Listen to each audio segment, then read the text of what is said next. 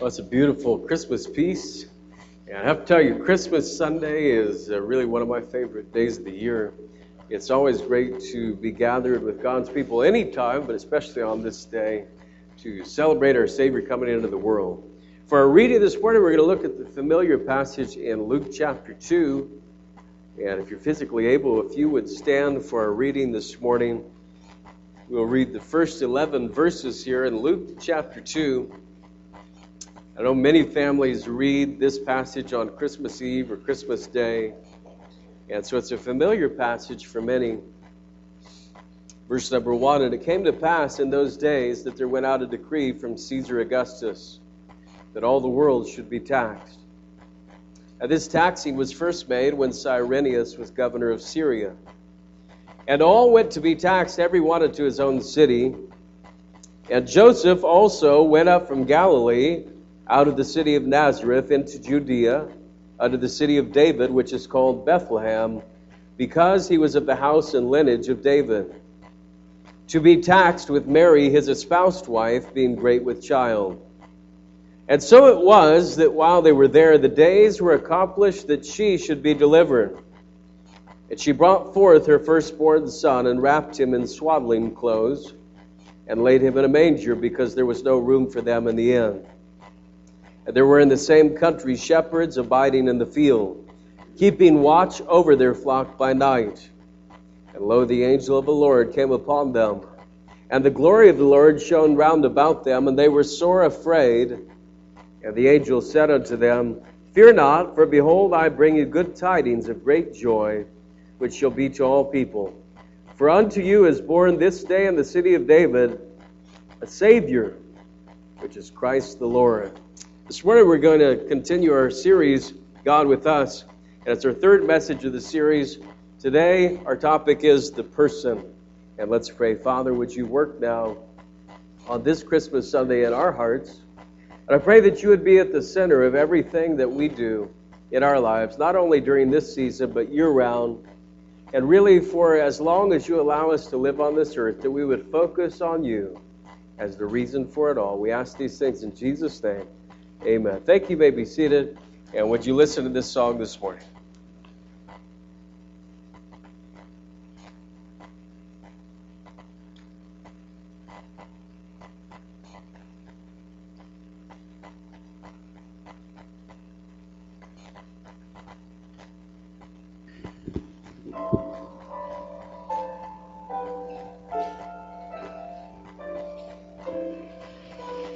There is a Savior. What joys express!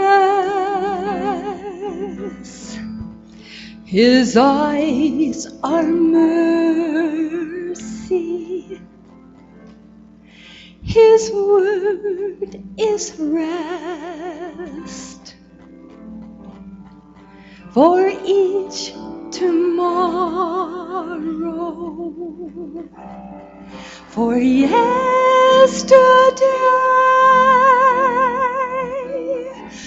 there is a Savior who lights our way. Are there burdens in your heart? Is your past a memory that binds you? Is there some pain that you've carried far too long? Then strengthen your heart with His good news. There is a Savior, and He's forgiven you. There is a Savior. What joys express! His eyes are mercy, and His word is rest. For each tomorrow, for yesterday,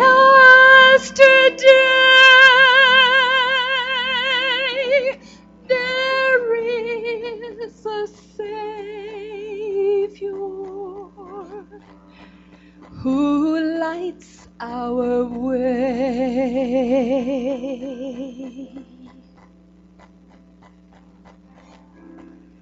God has saved us, and He's called us with a holy calling,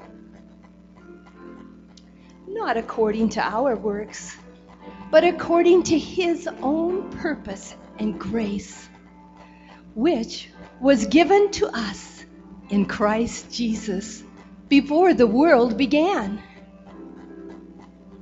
But that grace is now manifested to us by the appearing of our Savior, Jesus Christ, who has abolished death and has brought life and immortality to light through the good news.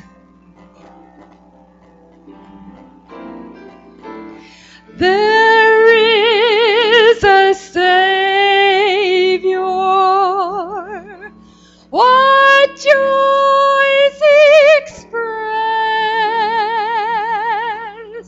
His eyes are mercy. His word is rest. For each tomorrow, for yesterday,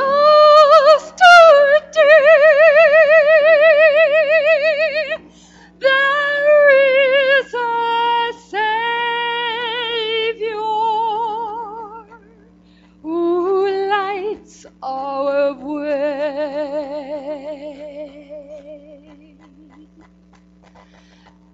There is a Savior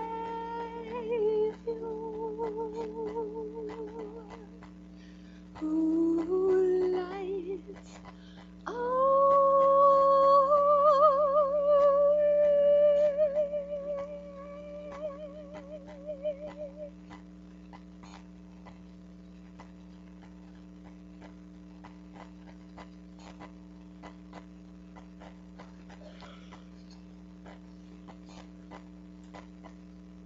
Thank the Lord, there is a Savior. We're so blessed to call Him our Lord. I mentioned last Sunday that we have an adoptive family project for this Christmas season, and we are so excited that we have some staff members who are coming in. Hopefully by this Saturday, Lord willing, Aaron and Melissa Weil are coming in, and they may even be here to lead worship with some of our worship team next Sunday. So a couple things on that.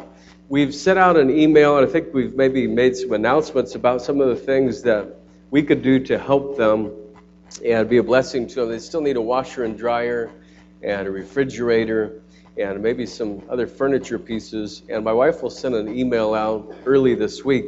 But I think that their rental house is going to let them, starting on Tuesday, put some things in the garage. And so we really want to get into that house and make it nice for them. And Lord willing, I said they'll arrive on Saturday. There's one other thing that you could do to help. They've given a request to have a utility trailer with some things down in Utah. And their parents are going to go down for Christmas from up here in Idaho.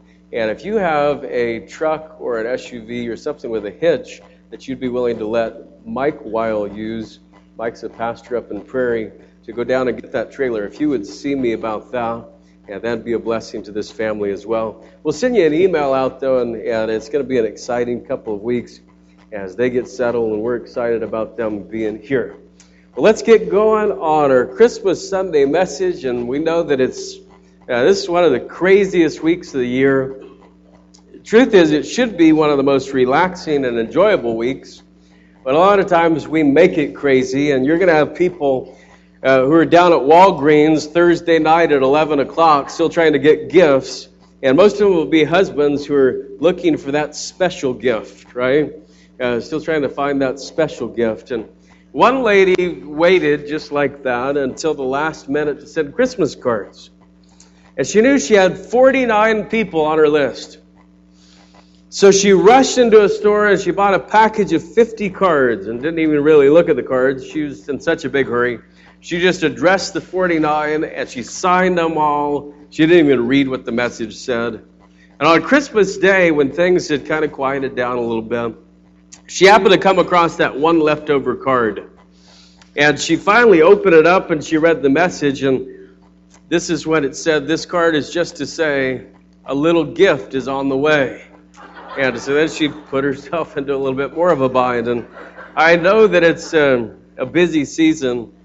It's easy for us to miss who we really celebrate. A fellow named Jim was leaving church after Christmas services, and pastor greeted him and said, "Jim, it's time that you join the army of the Lord. We need to see you here every Sunday, man."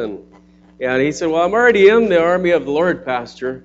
And the pastor said, "Well, why do we only see you on Christmas and Easter then?"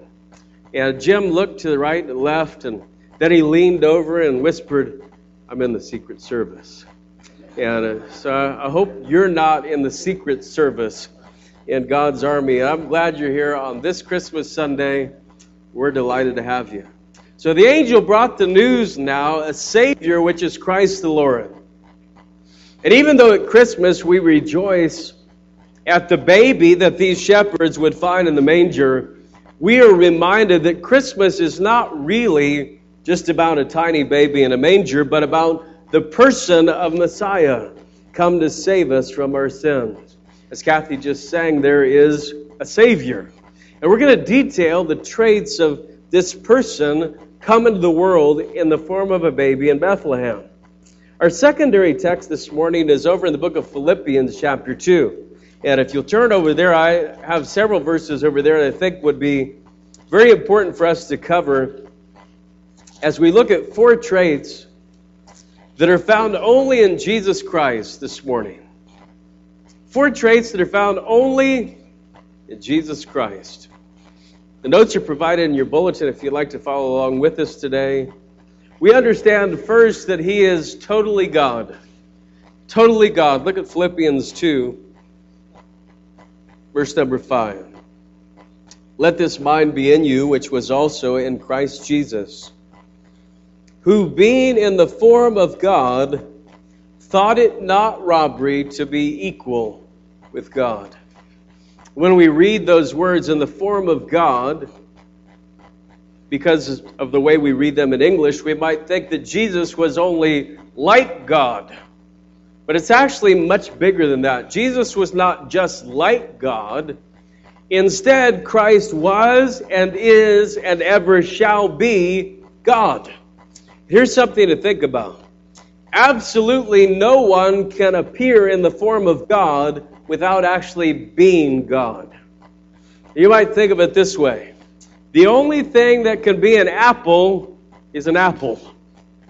Right? Now you can bring the fake apple, a little plastic apple. You could bring the plaster apple. You remember those? You guys ever have plaster apples? Don't ever throw those at anyone. Just telling you, it could be a disaster. And you've got all the sorts of apples that are fake, but the only real apple is an apple. There's no way to be like an apple. You have to be an apple to be an apple. Everybody understand what I'm saying? Now we're getting too far into the apples here, and we don't want to do that. But Christ was and is and ever shall be God. The word form is not talking about His shape. It's talking about His being. And I want you to notice the use of that word there in verse number 6. Look what it says, who being in the form of God, ever existing, immortal, invisible, only wise God. In the beginning was the Word. The Word was with God, and the Word was God. He was already existing at the time of creation. In fact, it tells us that all things were created by Him. Jesus did not find it robbery to be equal with God. because he legitimately is equal. He is God. Take a look back, if you would, at John chapter 5. John chapter 5 has a passage where Jesus spoke himself at the healing of a sick man on the Sabbath day. And as he was explaining this miracle, there's something that he speaks of in his own deity. Look at John chapter 5, verse number 17. But Jesus answered them, My Father worketh hitherto, and I work. So he says, my Father's been working, and I've been working. And we read that the Jews who were there in verse 18, they sought the more to kill him, because he not only had broken the Sabbath, but said also that God was his Father, making himself equal with God. And so these Jews believed that Jesus had spoken blasphemy, because he said that he was God. And yet Jesus, in the same passage, defended his claim. He defended his equality with God. I want you to see it, because it elaborates on 4 additional claims here in this passage that only God could make. And if you like to take notes, you write these on the back of your other notes. I didn't provide them in your notes. The first thing he claimed was that, look at this, verse 19. Verily, verily, I say unto you, the Son can do nothing of himself, but what he seeth the Father do. For what things soever he doeth, these also doeth the Son likewise. So the first thing we understand is that he did what the Father did, making himself equal with God. He claimed that he could do the works of God, and he claimed that he did the works of God. And so he said he did what the Father did. The next thing, if you continue down through verse number 20. For the Father loveth the Son, and showeth him all things that himself doeth. And he will show him greater than these, that ye may marvel. For as the Father raiseth up the dead, and quickeneth them, even so the Son quickeneth whom he will. That word quicken means to make alive. So the second claim Jesus gave is that he had the power to give life to others. As the Father has life in himself, the Son also has life in himself and could give life to others. Verse 22. For the Father judgeth no man, but hath committed all judgment unto the Son. So the Father judges no one. He's committed all judgment to the Son. And we understand this third claim, the Son is the judge of all mankind. He's the judge of every human being who's ever lived. Verse 23, that all men should honor the Son, even as they honor the Father. He that honoreth not the Son honoreth not the Father which hath sent him. So Jesus insisted that he should be honored just as the Father is honored, and that those who dishonor the Son dishonor the Father. And so those are 4 claims that Jesus gave in this one passage of his equality with God, of who he was as the God-man. So he was totally God. Then I want you to see the second part. He was also totally man. He's totally God, but he's totally man. Back to Philippians 2. And I got you moving from Scripture to Scripture here a little bit this morning. Try to keep you awake. Philippians chapter 2. Look at verse 7 now. But made himself of no reputation, and took upon him the form of a servant, and was made in the likeness of men. And being found in fashion as a man, he humbled himself and became obedient unto death, even the death of the cross. Please do not be confused on this one. In becoming a human being, Jesus did not empty himself of the possession of his deity. He was still God. In fact, his very name is God with us. That's the series we're covering. He was still Emmanuel. That name explains it so well. But Jesus did empty himself of the privileges of his deity. He didn't exchange deity for humanity, but he did set aside the glory of heaven. He set aside the face-to-face relationship with the Father. He set aside his independent authority. And he submitted completely to the will of God. In fact, at the end of his life, you notice in the garden, Father, not my will, but thine be done. And Jesus surrendered the use of some of his divine attributes. He experienced hunger and thirst. He experienced lack of sleep. He experienced suffering. The Bible says he was tempted in all points as a human being like we are, yet without sin. And so Jesus emptied himself of the privileges he had as God and took upon himself the form of a slave. He willingly became a servant of the sinful human race to the point of crucifixion. Jesus died for the redemption of his own creation. To absorb that sentence is so hard to even think of it. He died for the redemption of his own creation. Because he wanted created beings who loved him by choice.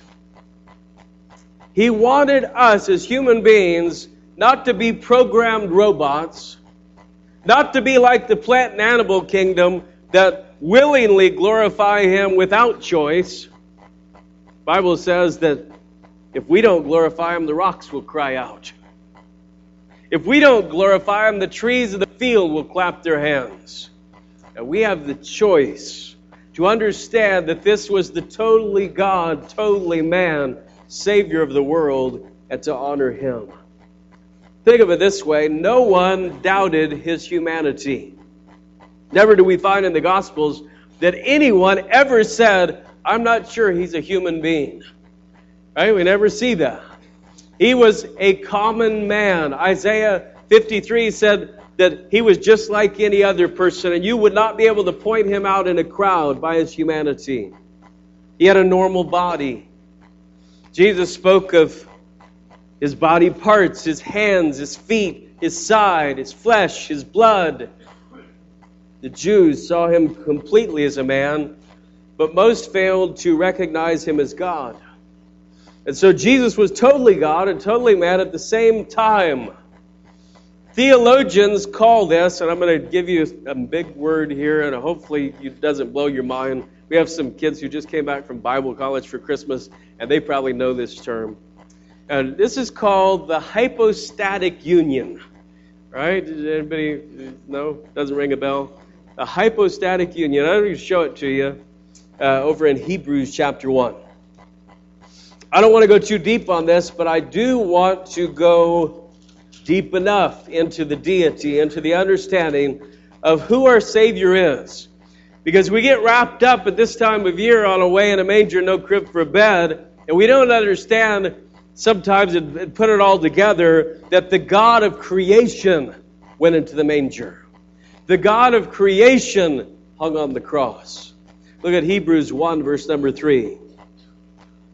Who being the brightness of his glory and the express image of his person, and upholding all things by the word of his power, when he had by himself purged our sins, sat down on the right hand of the majesty on high.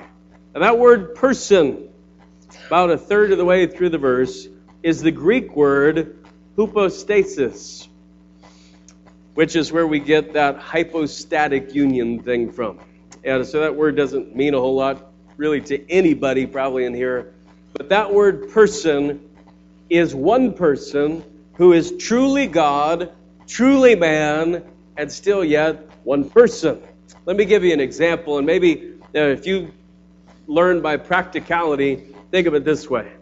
In Mark 4, they're in a storm, and Jesus is asleep in the stern of the ship. That's human. But a few minutes later, he stands and rebukes the wind and the waves. That's divine. In the same one person, humanity and divinity. In Mark 11, Jesus is hungry. That's human. But the tree has no figs, and so he curses the tree. That's divine. Jesus is human and divine in one person. That baby in the manger needed swaddling clothes to keep him warm. And yet he's the very God who created the universe itself. Spall poked by inspiration. If you are going to get your tongue tied, you don't really want to do it on Christmas Sunday. Paul spoke by inspiration. My parents were here a few weeks ago, and anytime they can, they remind me of the first time I ever preached on video. And I think I was about 13 years old, and that's when the video cameras were like this big, right? You put it up on your shoulder. And I was preaching from 2 Timothy 4:2, and my voice hadn't even changed yet. And I was still the same height, though, so it was kind of a neat thing. But I was preaching on 2 Timothy 4:2, where it says, preach the word, be instant, in season, out of season. And I said, rebuke with all long suffering. And they just, whenever they can, they like to bring that up, right? You get all the tongue-tied things.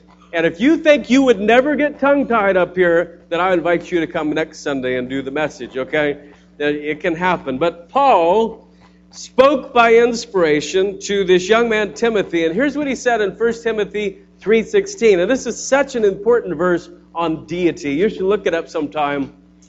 Some of the modern versions have taken the Greek word theos and changed it to the word he, which is a pronoun. Theos, everywhere else in the New Testament, is the word God. And it says, in this was manifested, it says, and without controversy, great is the mystery of godliness. God was manifest in the flesh. God was manifest in the flesh. It doesn't say he was manifest in the flesh. It says God was manifest in the flesh. And that's an important distinction of divinity. Totally man, totally God, one person.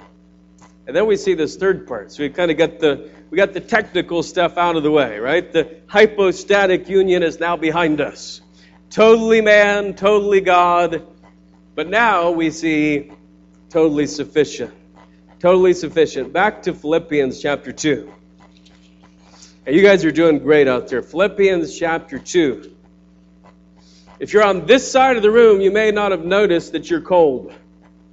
But we just found out that some person, whether we don't know who it was, it could have been a teenager who's trying to cause trouble, it could have been a little kid who didn't know what it was. Somebody on our big heater out here turned the gas off and went out and turned the natural gas off. Well, we think it happened a few weeks ago because Jim told me he's been cold for about 3 weeks.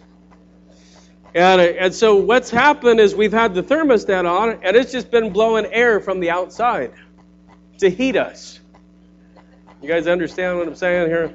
So we finally figured it out, and we're going to get it fixed. But that's why you may be cold today over there, because you don't have any heat. So if you're on this side of the room, you're probably sleeping. This side of the room is very alert right now. And they're kind of engaged, looking at me. Over here, they're like, hypo what? Over here, they're basically theologians by now. So the baby was named Jesus. And we know that it's the name which is above every name. But Philippians 2, verse number 9. Wherefore God also hath highly exalted him, and given him a name which is above every name. So Jesus would be the name. He would be the Savior. That's what Jesus means.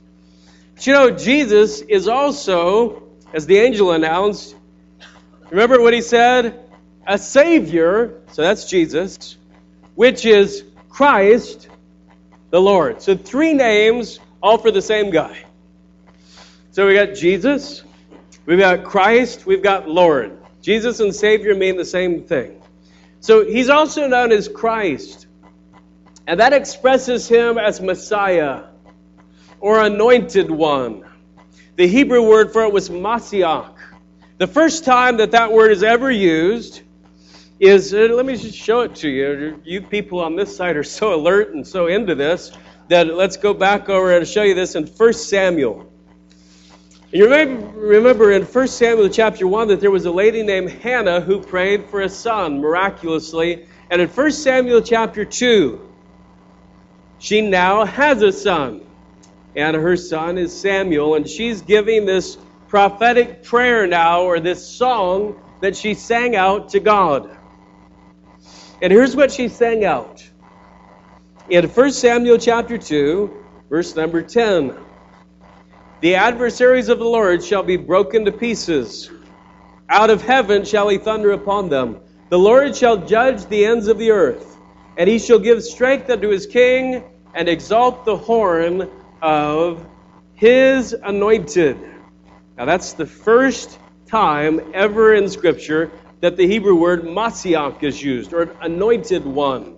Jesus, as Christ, is the Messiah or the anointed one that the house of David and the Jews were to be looking for. But at the same time, he's not just Jesus, Savior. He's not just Christ, anointed one, but he's also Lord. And this is the more difficult one for us, because for him to be the Lord of those who've truly received salvation, we have to actually seat him on the throne of our lives. Right? So it's one thing to pray a prayer and say, Jesus is my Savior. It's one thing to understand that he was prophesied and he's the anointed one. But it's quite another thing for him to be the Lord of my life. For him to be the one who's at the center of every decision I make. And sometimes people try to separate these terms. They say, well, Jesus can't be the Savior of your life until he's the Lord of your life. Right? That doesn't really make any sense, because you have to bring him in, the one person, all at the same time. You can't bring in parts. Like, okay, I'm going to bring him in as Savior, and now I'm going to bring him in as Christ, and in a few years, if everything works out, I'm going to make him Lord. That's not how it works. Other people have gotten it wrong the other direction. The famous preacher in Southern California says that he has to be your Lord before he's your Savior. That's lordship salvation is the theological term for you people on this side to grab. Okay? Lordship salvation.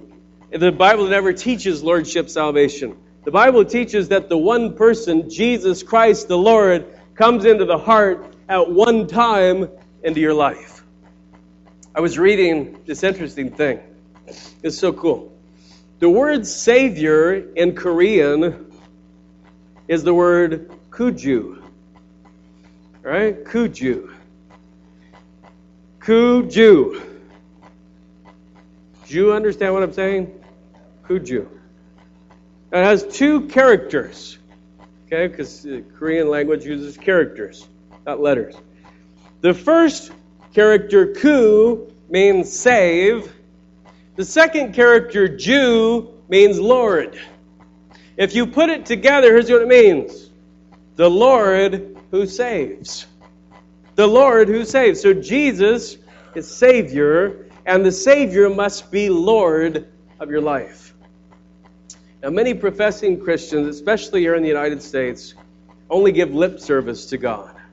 And they've really never bowed in true repentance before the Savior of the world and made him Lord of their lives. Now, I want you to understand this morning that he is totally sufficient. He alone is totally sufficient to be your Christ, your Savior, and your Lord all at one time. The last verses we're going to see in the passage here in Philippians 2 remind us why it's so important to make Jesus your Savior and Lord. So back to Philippians 2, and we'll see this fourth part of the message this morning. So he's totally God, totally man, totally sufficient. Philippians 2, verse number 10. That at the name of Jesus, every knee should bow. Of things in heaven, things in earth, and things under the earth. And that every tongue should confess that Jesus Christ is Lord, to the glory of God the Father. So there we see the term again. Jesus Christ equals Lord. Jesus Christ is Lord. All three of them.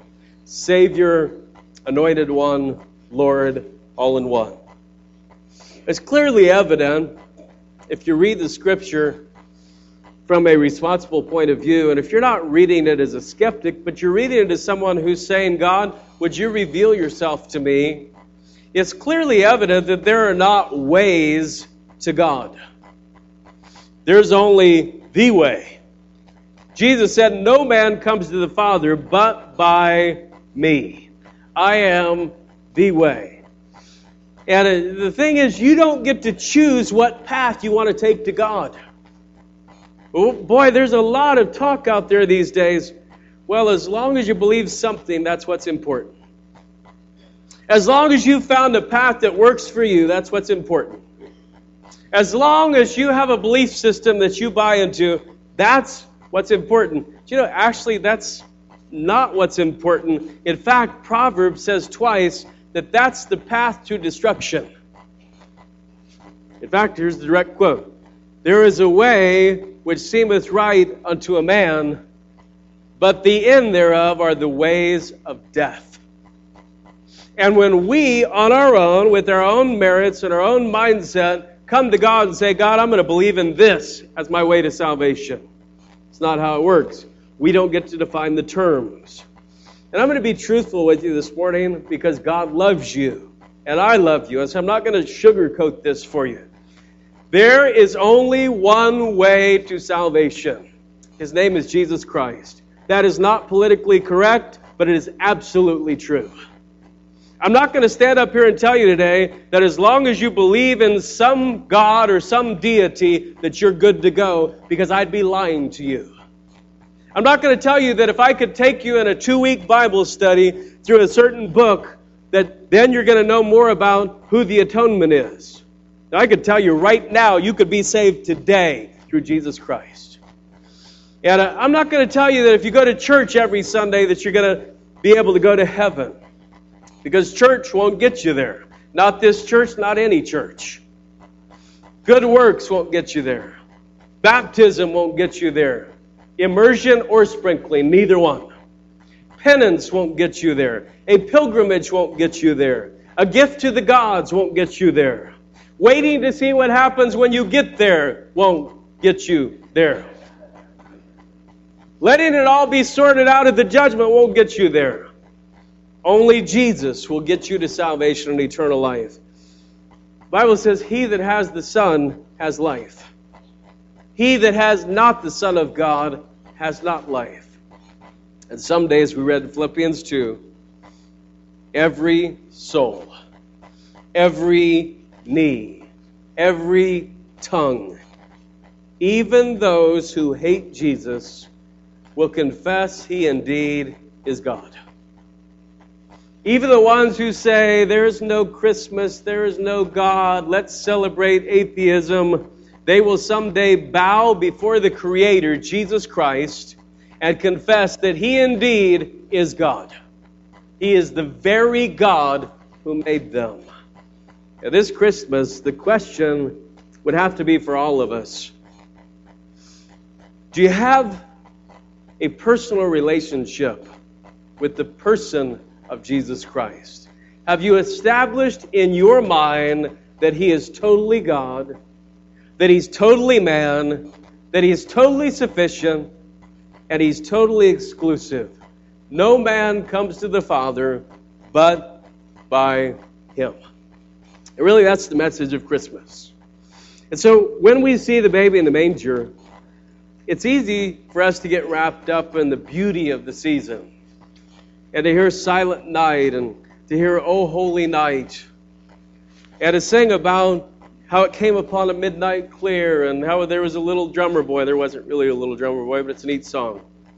And we hear about we three kings, and we don't even know if there are three kings or three gifts. And we get so wrapped up in all of this stuff, and the Christmas tree, and Black Friday, and shopping, and I got to make sure I got a gift for him, I got to make sure a gift for her, and then I got to make sure that if I've got more than one kid, that the gifts equal out. Right? And even if I got him 5 presents and him only 4, then the money has to equal out. And I'll tell you what, it is a tangled web that we weave. Isn't it? It's just so hard. And then maybe you've got, like I've got 4 little sisters, and I don't even know how many kids they all have. I can't even wrap my brain around the fact that there's that many kids.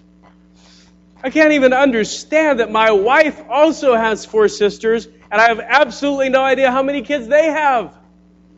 Because if we tried to cover the whole ball of wax, we would be living beneath the poorhouse, not just in the poorhouse. And maybe you're like that. Maybe you've got like 25 grandkids and 32 great-grandkids and cousins and aunts and uncles and your boss and your pastor that you always want to take care of. They gave me this week, this is the most creative thing that's ever happened. It's so cool. We had a staff party with our school staff. And technically, I didn't even know why they wanted me to come because I'm like the Scrooge of the whole place. But they asked me to come, and so I had to do this secret Santa thing for somebody. And so my wife kind of helped me, and we got this thing together. And then they did the secret Santa thing for me, and they opened it up, and would you believe it or not, it's this thermal Dutch Brothers cup that keeps your coffee hot for like 14 hours. Right? So that's great. And then I reach in, like, well, what is this? And I thought maybe it's a bag of, M&Ms or something. You know what it was? One of my staff members discovered that my favorite item in the world, perhaps, is Gail Rocklett's banana bread. And they went and made some sort of a deal with her. I don't know if they sold their soul or what they did, for her to make a thing of banana bread that they could put in their gift bag for me. Isn't that creative? That's just creative. I don't know how we got on that. I just wanted to talk about banana bread. How we got there. We get wrapped up in all these things that we do for each other, and I'm going to make it the special gift this year, and sometimes we just lose sight that He's totally God. Totally God. Totally man. He's totally sufficient. He's Jesus. He's Christ. And He's Lord. And I better make Him Lord of my life because He's totally exclusive. And there's no man who comes to the Father except through Him. And that's our message for Christmas. Let's bow this morning. As we bow, we're going to close the service in prayer in just a moment. But as we bow, would you bow your heart before God right now? No matter who you are, if you're a child of His or maybe if you've never received Him. And would you bow before the God of creation, the baby of the manger, the Jesus of the cross, and would you say to Him, Jesus, I want you to be Lord of my life. I really want you to be Lord of my life. I'm not going to try to claim you as Savior, but not Lord. I'm not going to claim you as my ticket to heaven, but never make you the Lord of my life. And would you be the Lord of my life? Would I bow my heart before you as I go through this season in 2016? And Father, would you take our commitments that we've made to you in these moments, in the quiet recesses of our heart where we've said to you, would you be the Lord of my life? And would you help us to follow through? Would you enable us through the Spirit of God to every day come before your throne? To every day claim you again as Lord. And to thank you as Savior. And to rejoice in you as the Anointed One. Guide us now through this season. We ask these things in Jesus' name. Amen. As we dismiss today, there's a couple of things to remember. Tonight, we're having communion at 5:30. And then there's 10 of those books that you can buy as Christmas gifts. And then if you want to help with the Wiles and you have any question, Aaron and Melissa, who are moving this week, if you would stop in the lobby on your way out and talk to my wife because she knows more of the details of all that. And I just want to wish you a very Merry Christmas. And I just can't tell you enough how I love you. And my family is so blessed. And we just enjoy you so much. And we're thankful for you. And we just pray God's richest blessings on you during this time of the year. And really during all the time of the year. And just be a friend to somebody through this season. God bless you. You're dismissed. In sin and error, till he appears.